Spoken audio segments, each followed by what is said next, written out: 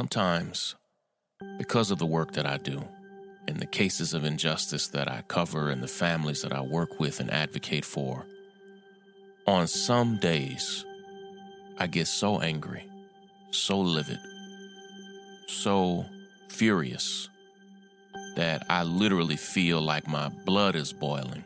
And today has been one of those days where I knew I had to record this podcast, but I struggled to even hit the red record button just to control my emotions around the murder of Ahmaud Arbery in Brunswick, Georgia.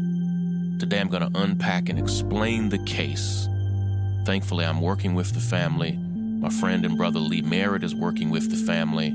I'll have some action steps for you today, and also we're making a big announcement. This is Sean King, and you are listening to The Breakdown. The Breakdown. The Breakdown.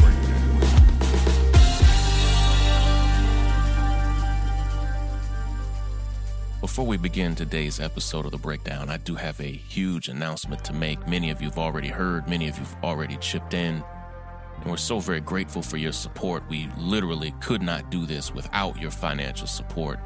We are not backed by any venture capitalists or outside investors. We are just supported from the monthly donations of all of our backers. But we are starting for the first time a live version of The Breakdown. It's going to start on this coming Friday. And we have a new way that you can support us. If you go right now to patreon.com/thebreakdown, patreon.com/thebreakdown, or just go to my Instagram and click the link in my bio. And hundreds of thousands of you, and this is wild, listen to this podcast on Instagram. It's actually our most listened to platform, which we never imagined. I don't think any other podcast could say that. But we're going to go live with a video news broadcast on every single Friday. And once we cross 3,000 backers, we will go live twice a week with interviews and segments where I'm unpacking and explaining the news just like I do right here. So go to Patreon. That's Patreon, patreon.com/thebreakdown. You can become a patron at any level, as little as $5. We are hoping to get past 2,000 patrons today. And our goal is to get somewhere close to 3,000 by this Friday. But we can't do it without you. Break it down.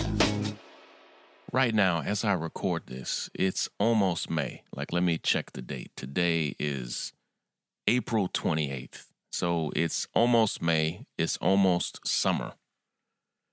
All the way back on February 23rd, on a Sunday afternoon of this past February 23rd, before we really understood the extent of the coronavirus pandemic, before people were staying at home, a young brother named Ahmaud Arbery went on a jog that Sunday afternoon, as he often does, as he had done hundreds and hundreds of times. He was a standout athlete. In fact, the very first person who reached out to me about Ahmaud was an NFL player.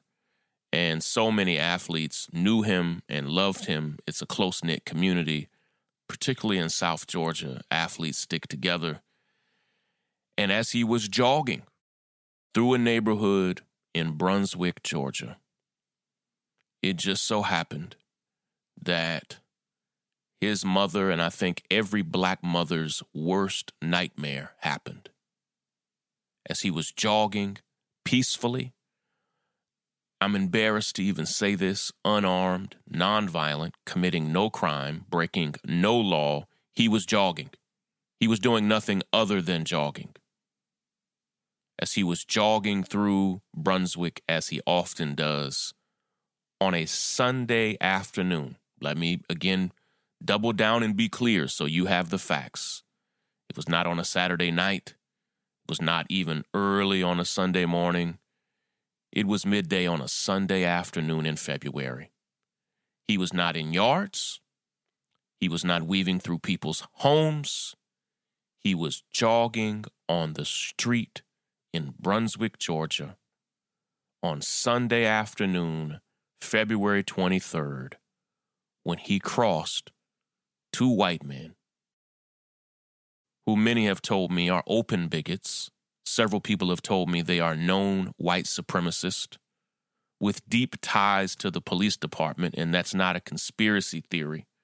The father in this duo, Gregory McMichael, used to work for the Brunswick Police Department and for a generation worked as an investigator for the district attorney's office, deeply tied to law enforcement there in Brunswick. They then openly say, father and son, Gregory, 64, and Travis McMichael, 34, that when they saw Ahmaud run past them, they decided to go get their guns, a loaded .357 Magnum and a shotgun. And they decided to get in their cars and pickup trucks and chase Aubrey down. Why? Because they said, and we've heard this type of stuff before, we actually heard almost an identical thing said about Philando Castile. As Aubrey ran past them, jogging through the neighborhood, Gregory and Travis McMichael said they thought he reminded them of a serial robber in their neighborhood.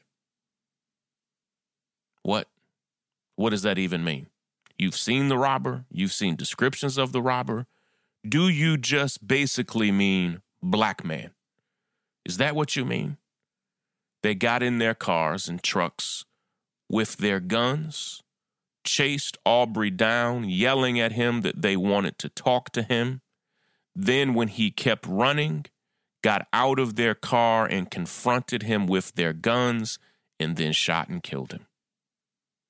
That's the story. They confronted Ahmaud and killed him. That's the story. Right then and there, in that moment, that day, that afternoon, both of these men should have been arrested. Now, what we know is the story of justice, particularly the story of justice for black people in America, always begins with should have. What should have happened? What should have been done? What should have taken place? So yes, Gregory and Travis McMichael should have been arrested. It would have been the most basic, decent human response here. Ahmaud committed no crime. Ahmaud did nothing wrong.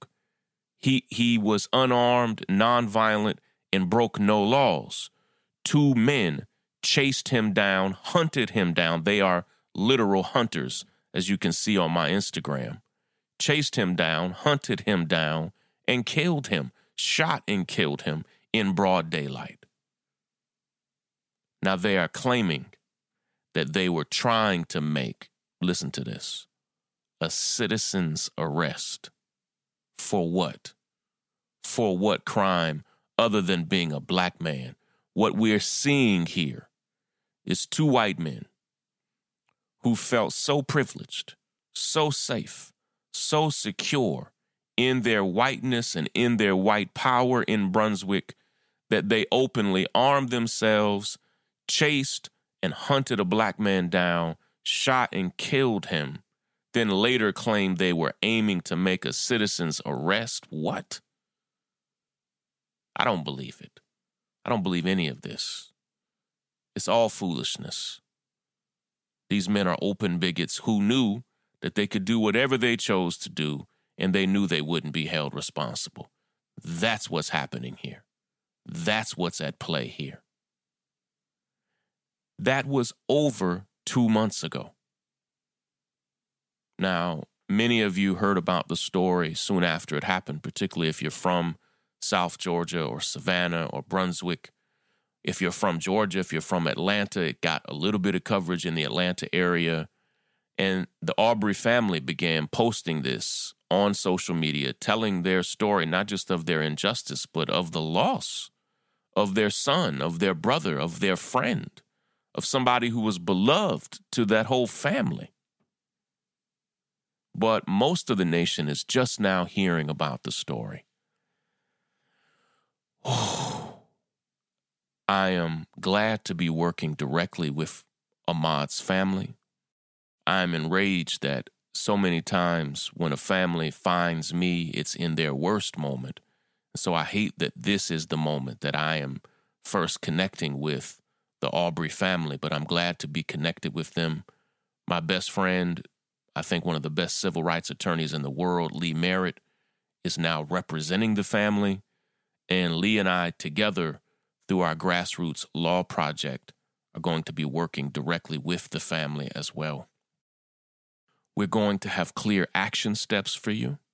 We, of course, are calling for the immediate arrest of Gregory and Travis McMichael, and it is an infuriating travesty that here we are, over 2 months later, and no arrest has been made. Don't even dare blame the coronavirus pandemic because you're arresting people all over Brunswick, all over the South, all over this country, all over Georgia, for all types of stuff. They haven't made these arrests yet, because they know and love these men. Clearly, an independent prosecutor is going to have to come into this case because I don't think the police department or the district attorney's office is ever going to have the integrity to do it themselves. They're too connected. If they were going to do it, if that department was going to do it, they would have done it already. But here we are in a state with a governor. Let me just hold my tongue for a minute. We're in a position where the people in power that we need to actually act are not going to be inspired to do so. So we're going to brainstorm. We're going to strategize smartly behind the scenes as we've done with Rodney Reed and so many other cases and get back to you with some clear action steps on how you can join us. Just know that we're planning, we're strategizing, we're working right now. There's nothing we won't do to stand up for this family, to fight for this family until they get justice. And as soon as we have our action steps, I think we're probably a day or two away from giving you the smart action steps that we need. I'll be right back here to report them. It's the breakdown, the breakdown, the breakdown, the breakdown, the breakdown, break it down now.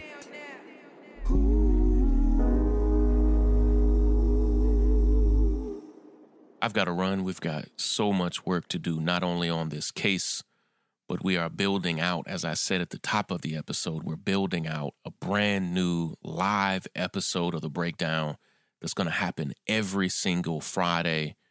You can go right now to patreon.com/thebreakdown and become a patron, become a backer, become a donor, a contributor, support our work. We need the support. We want your support and backing. Thank you all so much for chipping in, for doing everything you can. Help us get over 2,000 backers today. Help us get over 2,000 patrons at patreon.com/thebreakdown as we prepare to go live this Friday and every Friday. And our goal is eventually to be live every single day of the week. I've got to run. Take care, everybody. Break it down. The breakdown. The breakdown. The breakdown. The breakdown.